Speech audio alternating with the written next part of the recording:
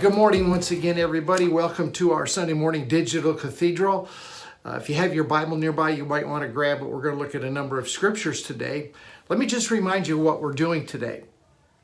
I wanted to start the first 2 weeks of this new year just doing some very basic Grace 101. Just going back to the foundations, back to the basics, back to the blocking, running, and tackling, the running, throwing, and hitting of sports, the fundamentals, because sometimes we forget, we really do, where we've come from and how far that we have come. And we get so entwined in some of the deeper things that are going on today and some of the newer revelations that the Father is bringing to the forefront, which are awesome and wonderful, and I love to spend time in them.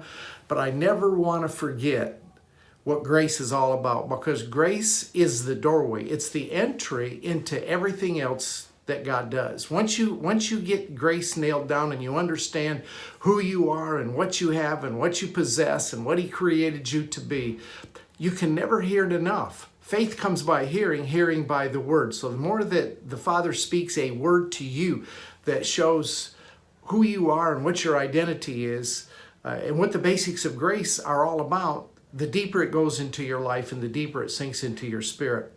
Paul was always concerned that the churches that he was writing letters to, whether it was the church at Galatia or Ephesus or Philippi, that they would remain solid and steadfast in the basics.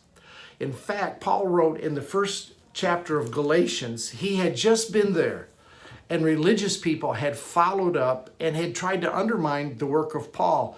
So here's why it's important, because sometimes, even unconsciously, we give an ear to that which is really not the gospel of grace. And Paul said it like this.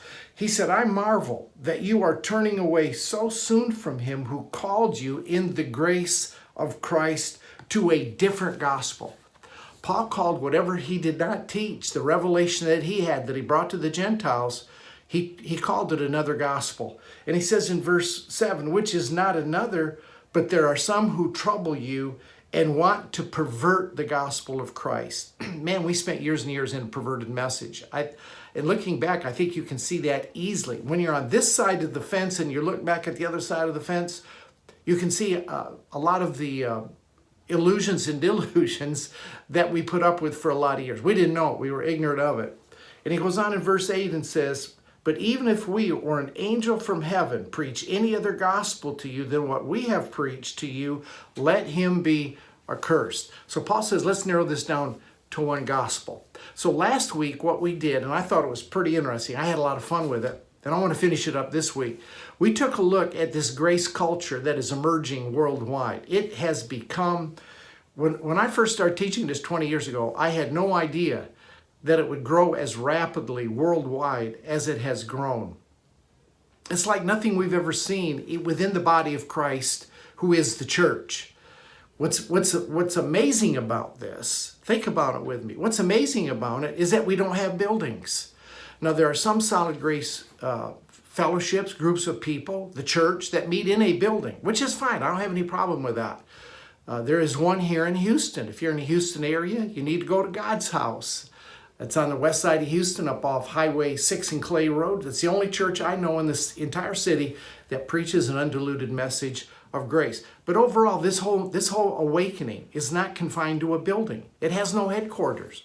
Think about that. It's not coming from a higher echelon down to folks. This is a totally grassroots move. People that don't have a PhD, that haven't got a college education or whatever, they're the ones that are catching this revelation. There's no superstars in this move. Have you noticed that? I don't know of any grace teachers that teach a pure grace message, a pure hyper grace, radical grace message that fly around on jet airplanes. There's no superstars. No one's getting rich on this message, absolutely for sure. And there's no geographical boundaries to it. It's touching every corner of the world. Now, last Sunday morning, we looked at 4 words that I think describe our culture. And words are important. And the lens through which you look at a word defines your outlook. So we're talking about words that, yes, we saw these words back in our day of religion, but we looked at them at a different lens than how we look at them now. So what I did last Sunday is I contrasted 4 words that religion uses and 4 words that are the same words that we use in the grace culture, but they're entirely different based on the perspective that Paul gave us. And that's really what we're going back to. This whole grace awakening is nothing other than going back to the rudiments, the roots, the radical, the root from the Latin word root, back to what Paul taught the early church. Words are extremely important. How we define words and how we use them can either bring life or death to the message that we're teaching. They can bring life or death to the understanding that we have. Let me just show you an example. Let me hit the 4 words that we talked about last week and show you how they can either bring life or death. First word we talked about last week that's prevalent in a grace culture is the word unconditional love. Now, unconditional love with conditions brings death. When you put a condition on unconditional, like God loves you if you're obedient, God loves you if you trust Him, God loves you first, or God will love you if you love Him first, and He will love you, He'll reciprocate your love. All those things we wove into religion, and they were part of that culture. So when we talk about unconditional love, for some people it's a trigger, because it takes them back to where they were told if they didn't obey, if they didn't follow closely, if they didn't keep the rules, if they didn't love God first.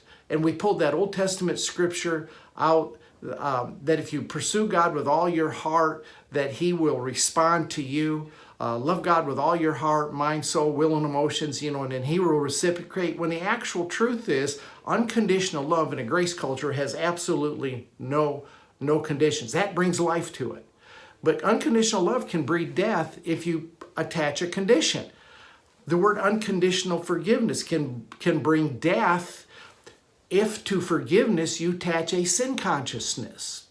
What I mean by that is, if you put some stipulation that you have to meet in order to be forgiven. He forgives you if you beg and plead long enough at the altar, cry enough big crocodile tears and ask Him to forgive you, and you repent, tell Him how sorry you are, He may forgive you. That's not unconditional forgiveness. Unconditional forgiveness says that all sins were totally obliterated at the cross. Sin is not an issue anymore. Sin is not an issue. Does that mean sin does not have a kickback? Of course not. If you rob the bank, you're going to prison, right? There is within the seed, the wages of sin is death. You do the deed, you got to do the time, and you can't get out of that. But from God's perspective, there's no condemnation. There's no guilt charged to it. It is unconditional forgiveness. The Father said, your sins and your trespasses I will remember no more. He has no clue what you're talking about when you go to Him and talk about all of your sin, right? So it can be death or life based upon if you make a stipulation to receive the unconditional forgiveness. How about the word union? That was the 3rd word we talked about. Union can bring death if there's something you must do to come into union with the Father. You have to pray a prayer, you have to have a certain belief, your theology has to be this way, or it can be life if you know that you have always been in union with Him from the very beginning. Acceptance was the 4th word we looked at. And acceptance can bring death once again if you have to do something to be accepted. Let me ask you this morning, do you think there is something that you have not done yet in order to be accepted by the Father? If you feel that you have yet to do something to be accepted by Him, then you have fallen back into grace, or fallen back into works and out of grace. That's what true backsliding is. Paul said you fall out of grace when you go back under the law. But the word acceptance can bring life if it's based not on what you do, but if it's based solely and entirely on what He has done. That's the total emphasis between grace and the religion that most all of us here at the Digital Cathedral came out of. I had a message this week from a man that said, I'm following your teaching, but I don't have a religious background, but I'm having to make some changes in my thinking. Man, I'll tell you what, I admire that man. He does not have all the trash to work through that most of us have had to work through. So we looked at those 4 words last week. So when we use them in a grace culture, they all carry the thought of grace. that it's not what we have to do, it's what he's done. Now, there's 6 more words I want to look at this morning. So stick with me to the very end, because this is Grace 101. But I want to make sure these 10 words get planted deep within your spirit, so that when you speak, you're speaking out of the abundance of a heart that is filled with grace and unconditional love, unconditional forgiveness, union, acceptance, and the other 6 words we're going to talk about today. All right, there's another word that we used in religion that has an entirely different connotation in a grace culture. It's the word holy. Holy. The gospel of grace is the proclamation that in Christ you are holy. In fact, you'll never be more holy than you are this morning. You'll never be more holy than you are this morning. Ephesians chapter 1 and verse 4 says that he chose us in Christ Jesus before the foundation of the world, that we should be holy and without blame before him in love. So that's how he sees you. Totally how he sees you. Now, religion, we taught holiness or sanctification based upon your behavior. You had to touch the right bases. You couldn't drink, smoke, chew, even run with folks who do, that old saying. So it was based on behavior modification. Holiness, the word holiness really comes from the idea of being whole or absolutely perfect. When we talk about holiness, we're talking about the wholeness of God. God is unbroken, he's undamaged, he's not fallen into anything. And so when he looks at us as blameless and holy, Ephesians 1:4, then he's looking at you completely the same way. He sees you whole. Sozo, the word salvation, means wholeness. So when we come into salvation, when we're awakened to salvation, it means we're awakened to our wholeness. So it's a discovery. I'm discovering today how whole I really am. When you hear with your mind, and it's usually fed by religion, you sit in church week after week and you're hammered and you're condemned and told you're broken, you have an Adamic nature, you're worthless, you're never going to be measured up. When you hear that you're a mess, that's essentially what it's saying. You're a mess. And then turn around and we hear how holy God is, and then we look at us that we've just been told what a mess we are, we see this wide gap. And so we feel less than nothing. We feel totally unworthy. But that's not how the Father views us. Hebrews chapter 12 and verse 14 says, let us come boldly to the throne of grace. Let us come boldly to the throne of grace. Let me read that. I think I might be misquoting that. Let me get over here. I remember the verse, Hebrews 12:14. I think I'm misquoting that. I think that's a verse I use a little later. 12:14 says, peace with all people. Here we go. And holiness, without which no man shall see the Lord. Boy, I used to use that scripture to beat the tar out of people. Let them know they were not holy enough. That's why you're not seeing God. That's why you're not hearing from God. That's why you're not getting revelation. It's because you're not holy enough. Holiness, without which no man shall see the Lord. Now, here's the deal. He's already made you holy. He has made you whole. Therefore, you have full access to him. You can see him exactly. When you know that you're whole, you know that you have then tapped into the wholeness of God, and that becomes your identity. This is really an issue of identity. Wholeness is an issue of identity, how you see yourself. Do you see yourself broken this morning? Do you see yourself a mess? Do you feel under condemnation? Do you feel guilt? And then do you see God as being this holy deity, this entity that is off in the sky somewhere? And so there's this huge disparity between how you see you and how you see him. Let me tell you this morning, there's no disparity between the way the Father sees himself and he sees you. That becomes your identity. This is why it's important that you see yourself holy, or whole, W-H-O-L-E. I want you to see yourself whole this morning. That identity affects your behavior. Behavior always follows identity. It's important that we train our children to know that they are whole, that they're not broken, they're not ignorant, they're not dumb, they're not stupid, they're not they don't need to be told they'll never amount to anything. That creates their brokenness. And so that's their identity. And the reason your kids have acted up in many instances is because we have fed a wrong identity into them. I have learned through experience that behavior always follows identity. When I used to go down to the county jail from time to time, I would teach the prisoners their wholeness. And oftentimes they would break down and weep and cry because nobody ever told them that they were whole. Nobody ever told them they were right with God. All they had heard all their life from their parents, their peers, judges, teachers, is that how bad they were, how messed up they were. And so they acted that out. They saw themselves that way. You will act out your identity. And if your identity is broken, if your identity is condemned, if your identity is a mess, you'll act it out.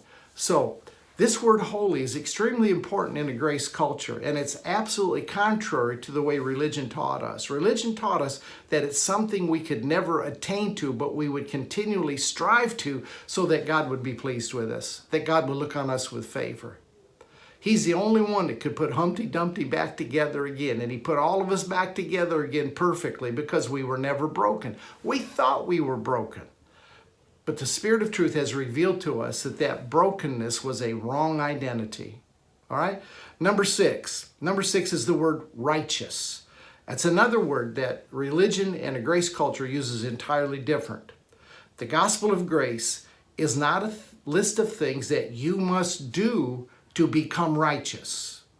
It's the announcement that righteousness, all the righteousness that you'll ever need, to live, operate, enter into the kingdom of God is a free gift that already belongs to you. It has been directly deposited into your life.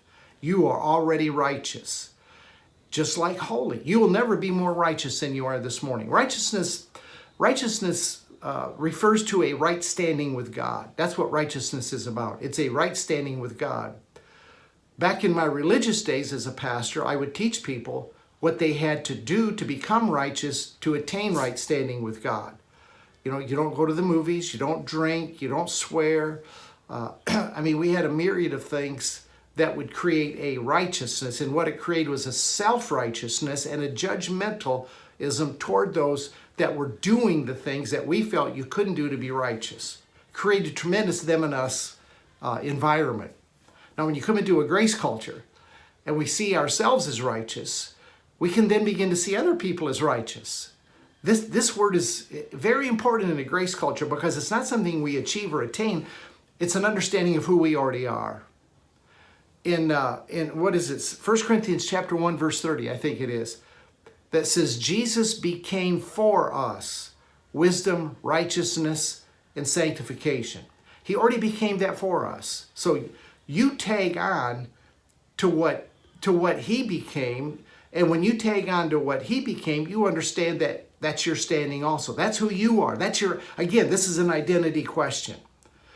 See, grace doesn't close our eyes to sin. People think, well, you're just telling everybody they're righteous, so grace lets you just sin and do whatever you want to. No, grace doesn't close your eyes. Listen to me. Grace does not close your eyes to sin. Grace awakens you to righteousness. Tremendous difference. Religion had it backwards. Religion thought that if we could be righteous, then we would awaken to the goodness that God had for us. A grace culture takes that and flips the script. A grace culture says, you already have had grace extended to you, and because of that grace, you are already as righteous as you'll ever be. You're fully righteous. Jesus was made it for us. Wisdom, righteousness, and sanctification. In fact, 1 Corinthians chapter 15 and verse 34 says, awaken to your righteousness. Awaken to righteousness. It doesn't say become righteous or put righteousness on. It says simply awaken to righteousness and sin not. So when your identity is righteous, then you don't live out of that mentality of sin, which is a false identity. Unrighteousness creates a false identity, and so you don't live out of that any longer. See, discipleship, we've missed the boat on discipleship. Discipleship is not about behavior.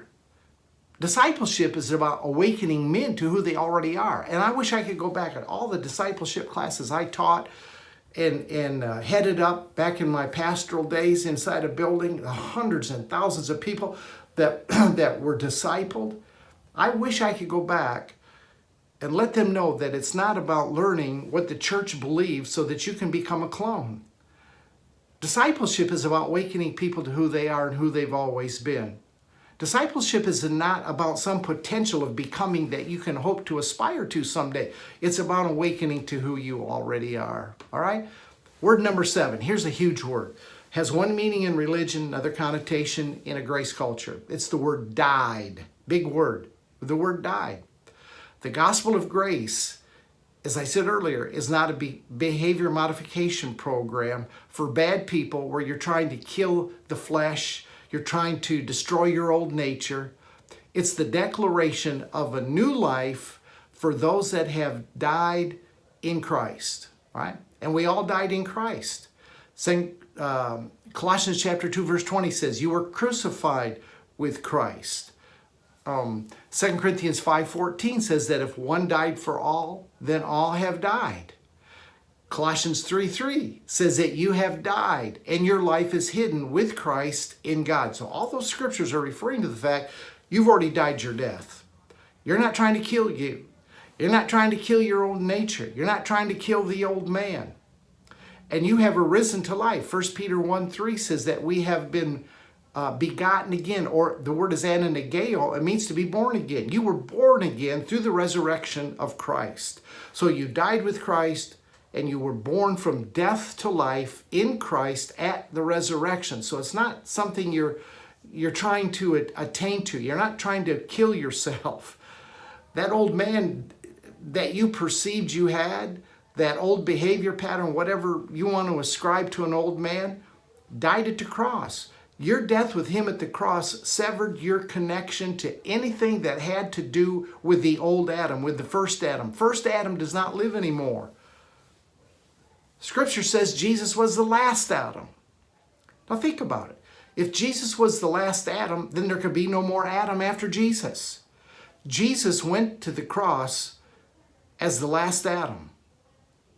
He went to the cross as the last Adam, and he resurrected as the firstborn from death to life. And you were born in him, as him, with him, from death to life. See, only when you know, when you accept the fact that you have died, can you know that you're alive. If you're still trying to fight the flesh, trying to crucify the old man, you will never live. You will never live. I have so many of my pastor friends and folks that are trying to kill the flesh. Let me read something for you out of the Amplified. I got my Amplified over here. Let me reach over and grab it. I want to read Romans chapter 6 out of the Amplified because this says it so well. Watch this, Romans chapter 6. And I'm going to read a few verses here, so just stick with me. Don't leave me today because I want to end this message with 4 important points that I don't want you to miss. All right, let me read this for you out of the Amplified. This is Romans chapter 6. I want to read verses 6 to 11. Watch. He says, we know that our old self, our human nature without the Holy Spirit, was nailed to the cross with him in order that our body of sin might be done away with so that we would no longer be slaves to sin. You are not a slave to anything. You're totally free today. There is not an encumbrance from any old person you thought you were. There is no weight. There's no bondage. As grace takes us deeper, it shows us some of the cords and bonds that we still have on us. Because every level you go to reveals something more that you can probably abandon so that you can be more free. And that's what this message is about. For the person who has died with Christ has been freed from the power of sin. Did you die with Christ? You were crucified with him. One died for all died. You died. Your life is hidden. You died. For if that person has died with Christ, he has been freed from the power of sin. Now, if we have died with Christ, we believe that we also live together with him. This is good stuff, brother. This is Grace 101. But you need to hear this every once in a while. Verse 8, verse 9.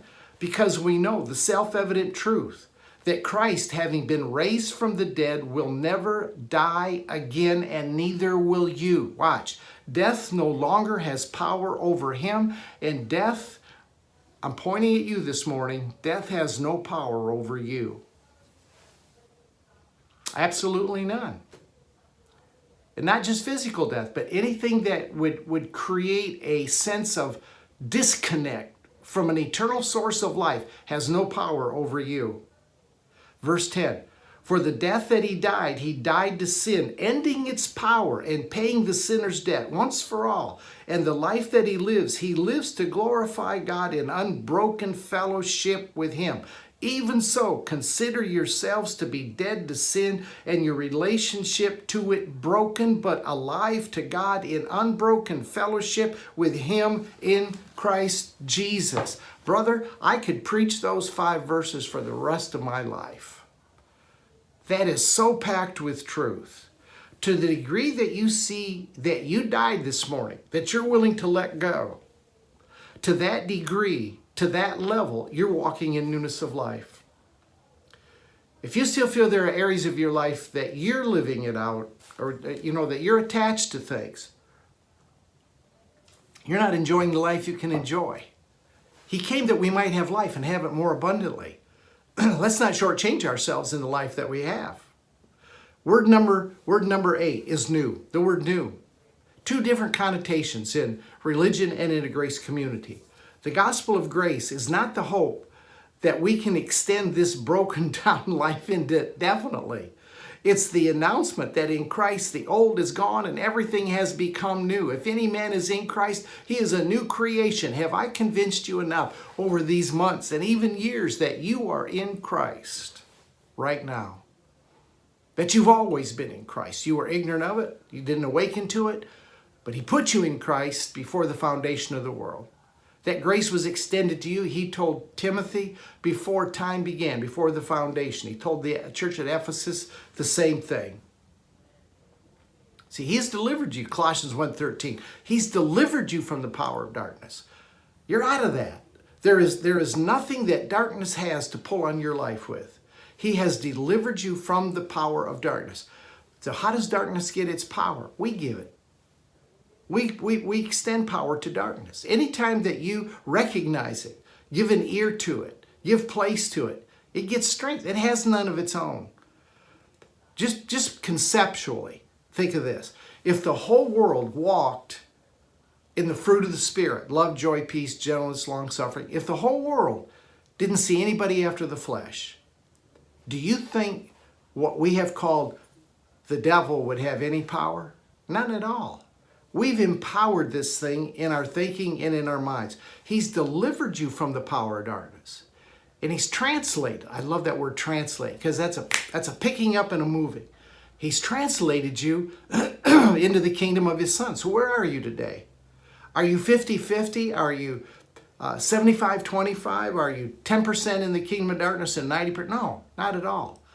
You're totally out of that kingdom and you're into this kingdom. You are a new creation. You became a new creation again at the resurrection.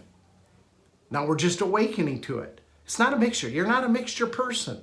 That's a lie of religion that has tried to keep you ensnared, saying, well, you're out part way, but you got to keep working. You got to keep striving at it. No, that's not the truth.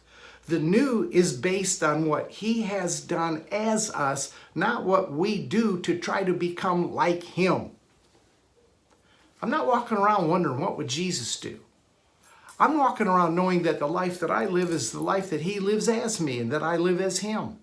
I'm one with him. That's where we come back to union. I am in union with him. And as he is, so am I in this present world. You've seen me, you've seen him. Now the picture's going to get sharper. It's going to crystallize more. And this year we're going to get into some things that will help us get focused on that picture. The new creation is a fact that we discover the reality of. We discover everything that's involved in this new creation reality. Right? Word number 9 is this, reign. R-E-I-G-N, reign. Not R-A-I-N, R-E-I-G-N, reign. The gospel of grace is not a vague notion that you get to rule and reign someday when you get to heaven, sweet by and by. Everything back there in church was about heaven and hell. Securing your eternal future. Everything was about that. And one day we were going to walk on streets of gold. One day we would have power over every adversary, every sickness, every disease. We would rule and reign one day when we got to heaven in the sweet by and by. And so we taught it and we preached it because we were such failures at living in the kingdom now, because we didn't understand reign. The gospel is the royal announcement, and it is a royal announcement, that you are to rule and to reign in the earth today, now. That's what all this revelation is about that's coming forward today. It's about your walk in the earth today. It's about your kingdom standing today. It's not about sweet by and by. It's about the life that we live now. All right? Romans 5:17 says this, for if sin entered by the death of one man, much more, they which receive abundance of grace and the gift of righteousness will reign in life. Will reign in life. Will reign in life. How do you reign in life? You receive abundance of grace. That's why I'm coming back over Grace 101 with you. I want you to receive everything that these words that we use in a grace culture through the lens of Paul. I want you to receive everything, absolutely everything that you can wring out of them down to the last drop. We will reign in life through the one Christ Jesus. So it's not honing in on the one man Adam that sin entered in through. It's understanding this announcement that when we receive abundance of grace and a gift of righteousness, that we reign right here in life. And we're going to talk about that a lot this year.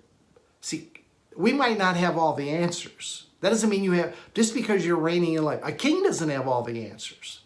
But we know where to go to get the answers. The one lives in you that has a solution to every dilemma. The Spirit of truth lives in you. And if you have questions, here's the verse I wanted a while ago. Hebrews 4:16 says that we can come boldly to the throne of grace to find help in the time of trouble. If you're facing something, you need an answer. Look, go to that throne of grace boldly. But unless you understand the words that we've talked about this morning, unless you understand unconditional love and unconditional forgiveness and union and righteousness and all the things that we've talked about, you will not come to the throne boldly. You will come in like a servant, not a son. You'll come in scraping and bowing. You won't come in and look the Father right in the eye and say, Daddy, I got a problem. I need some help. I need a solution here. And you won't be able to hear the answer that comes within, that voice that speaks within us through our conscience and our intuition and our perceptions and our drawings and our leadings. You will be so covered up with the sin consciousness and an unworthiness that's why we never could break through before, because we were filled with that stuff. So hear me this morning. There's an announcement, and you need to know that you have received abundance of grace, and you can back the truck up and load up some more. And you've received a gift of righteousness. Let it explode. Let it expand in your life. So this morning, I want you to know something. I want you to know, and I want you to extend to every person this grace culture that you and I are part of. This tsunami that's sweeping the earth, and it's only going to get stronger and bigger and deeper. And the things I'm talking about this morning, I've just kind of given on a surface level, because I don't want to come back like Paul did to the Galatians and say, some of you, I can't believe how fast away you moved from the gospel that I taught you. And some have already. There are some people that have moved off into craziness and weirdness, and some have slipped back into legalism. I feel very prompted to tell you this, just to say this. You take it for what it's worth. If you're still going to a church, if you're going to a building where they're teaching something other than what Paul taught, if you're still being filled with condemnation and guilt, if you're still hearing about a rapture, if you're still hearing all these things that are yet to come, that just around the corner, just hang on a little longer, I want to encourage you, get out of it. Slowly get out of your seat. Walk to the back door And when you hit that back door, you sprint to your car and get in there and drive off that parking lot. You don't need to be, it's creating a double-mindedness. You can't come here to the Digital Cathedral and I'm filling you up with what Paul said. I'm filling you up with grace. And then you go back to a building and listen to a pastor condemn you, ridicule you, tell you how unworthy, how unholy you are, and think that it's all going to work out for you. You're always going to have a shadow of doubt. It ain't going to work. It just isn't going to work. I'm sorry. It's not going to work. You have to make your mind up what you're doing here. Now, if you got a good, strong, solid Grace Church you're going to and you watch this during the week, that's great. Let me add to what you're already getting. But that's not the case in most places. So in a grace culture, a grace community, we can know and extend to every man that has even got his eyes open just a little bit, all the things we're talking about this morning. You're wondering what to teach at your Bible study, at your home group, pick up on one of these 10 words and teach. Let this be an outline. You are free to take anything I teach and spread it anywhere. This isn't mine. I didn't get it from me anyway. So please feel free. Take one of these words and expand on it. I'm going to give you 10 words. We're on number 9 right now, reigning. Take one of these 10 and feed your group with it. Don't back up with it. So, know this morning, you're unconditionally loved. With no conditions attached. You're unconditionally forgiven. You don't have to do anything. You don't have to ask. You don't have to beg, plead. You are unconditionally forgiven with no strings. You're in union with the Lord. You're one with Him. You're one spirit with Him. I cannot disconnect you from Him. There is no division. There's no space. There's no entity. You're as close to Him as the vine is to the branch. You are accepted without question. You don't have any hoops to jump through.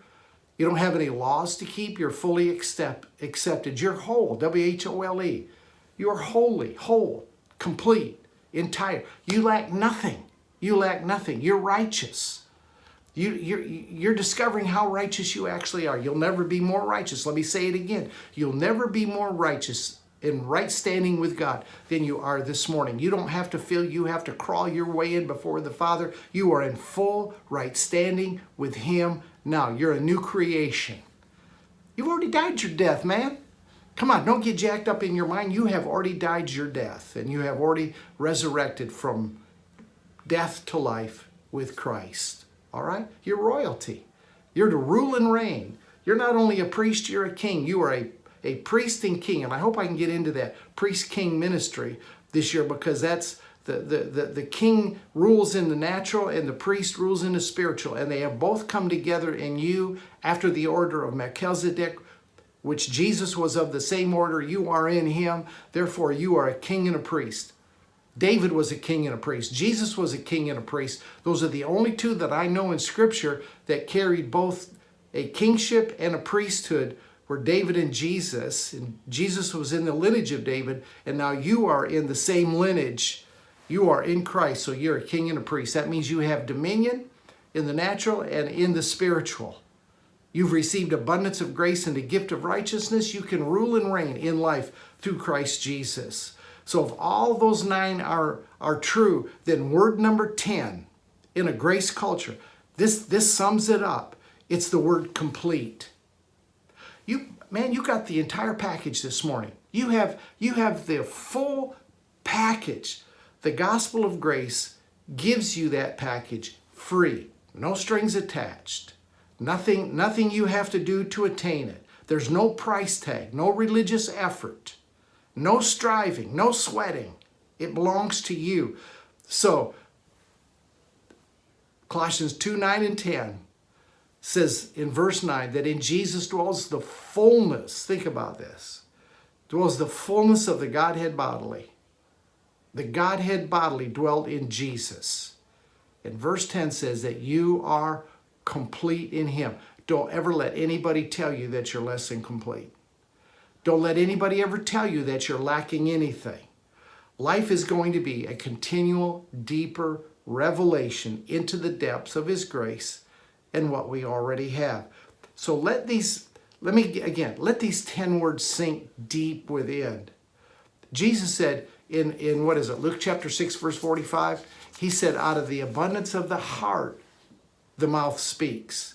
So I gave you these 10 because I want them to go deep inside, so that when you speak, What you speak is unconditional love. What you speak is unconditional forgiveness toward everybody. What you speak is union. What you speak is oneness. What you speak are the totality of the night. And what comes forth out of you is a completeness that you can let people know. You can know first yourself.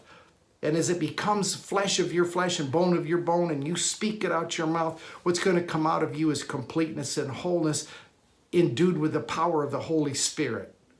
That's called anointing. All right, now let me just help you. Can you give me 5 minutes? Can you give me 5 minutes? Because I want you to always measure everything you hear. And I want to tell you how to measure it. I want you to measure everything you hear. When you come to the digital cathedral, measure it.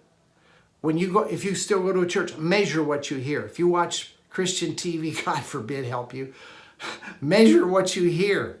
Right? Measure the gospel you're listening to. Because your ears are not spiritual garbage cans. You don't have to let people put crap in your ears. You don't have to put up with that. So let me give you four ways to measure. And this is what I wanted to top this very fundamental message off of for 2 weeks. Let me help you to measure what you're listening to. You should be able to say yes to these 4 questions. All right? You should write these down. This makes a great teaching for a Bible study.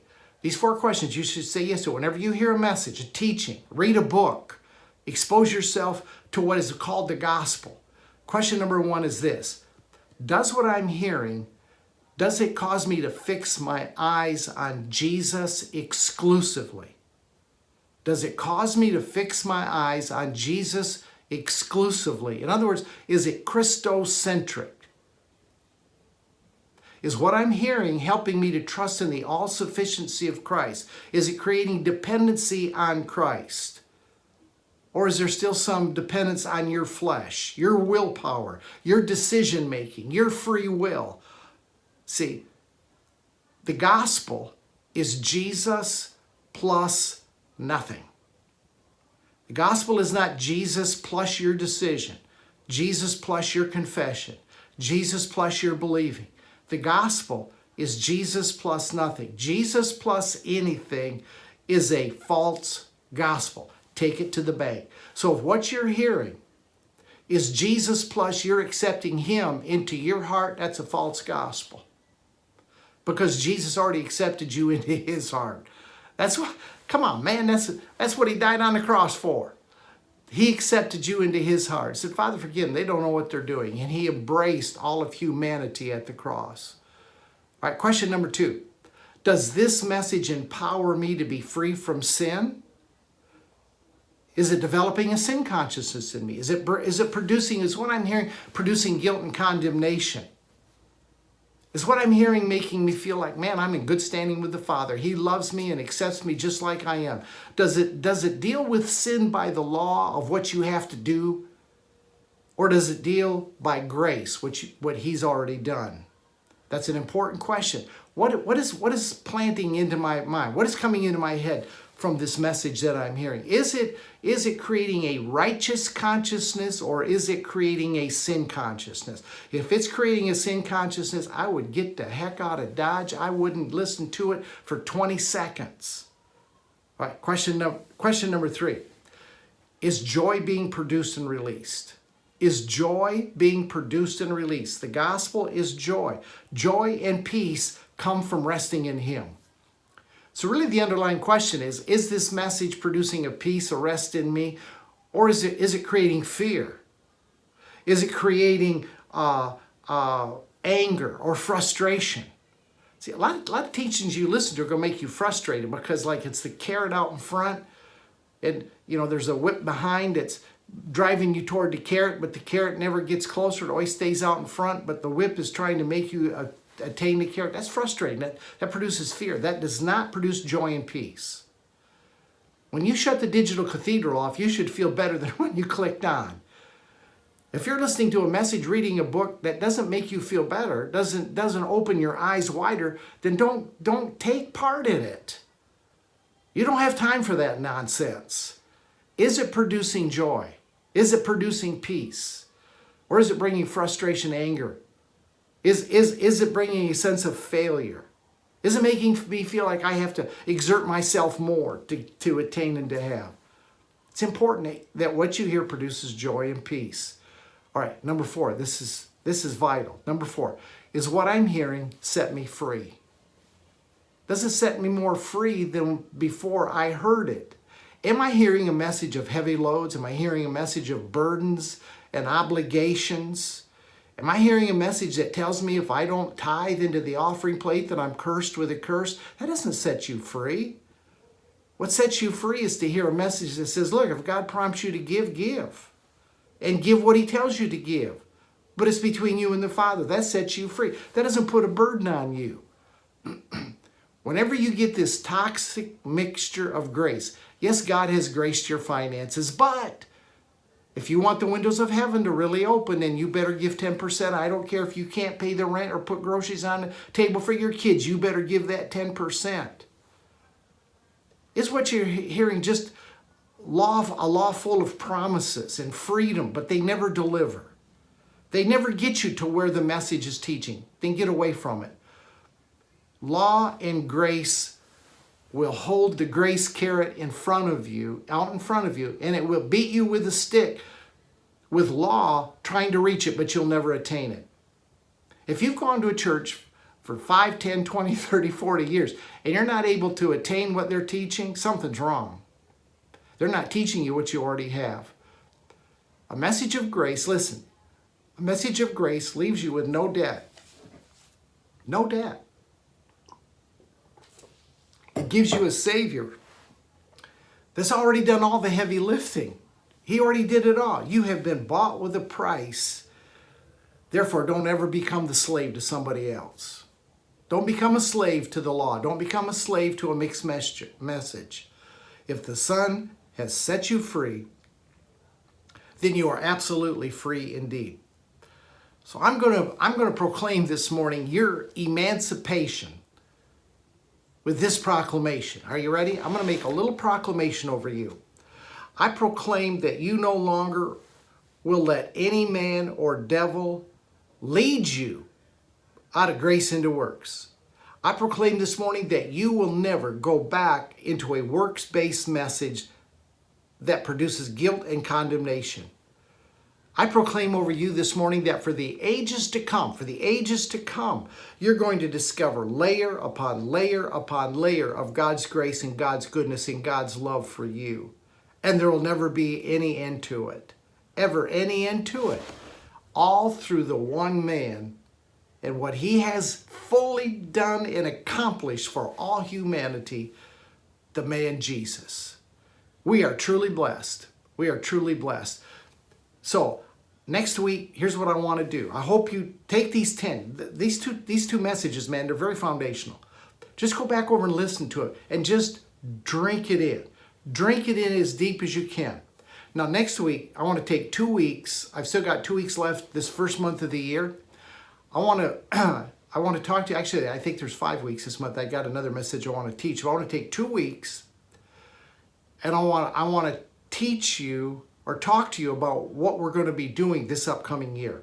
I think there's 12 things that the Spirit of Truth is going to emphasize to us this next year. So I want to teach a little bit on those so that as we hit on them the new year, you're going to be familiar with it. I'm not going to blindside you with anything. So you don't want to miss next week. For sure you don't want to miss next week.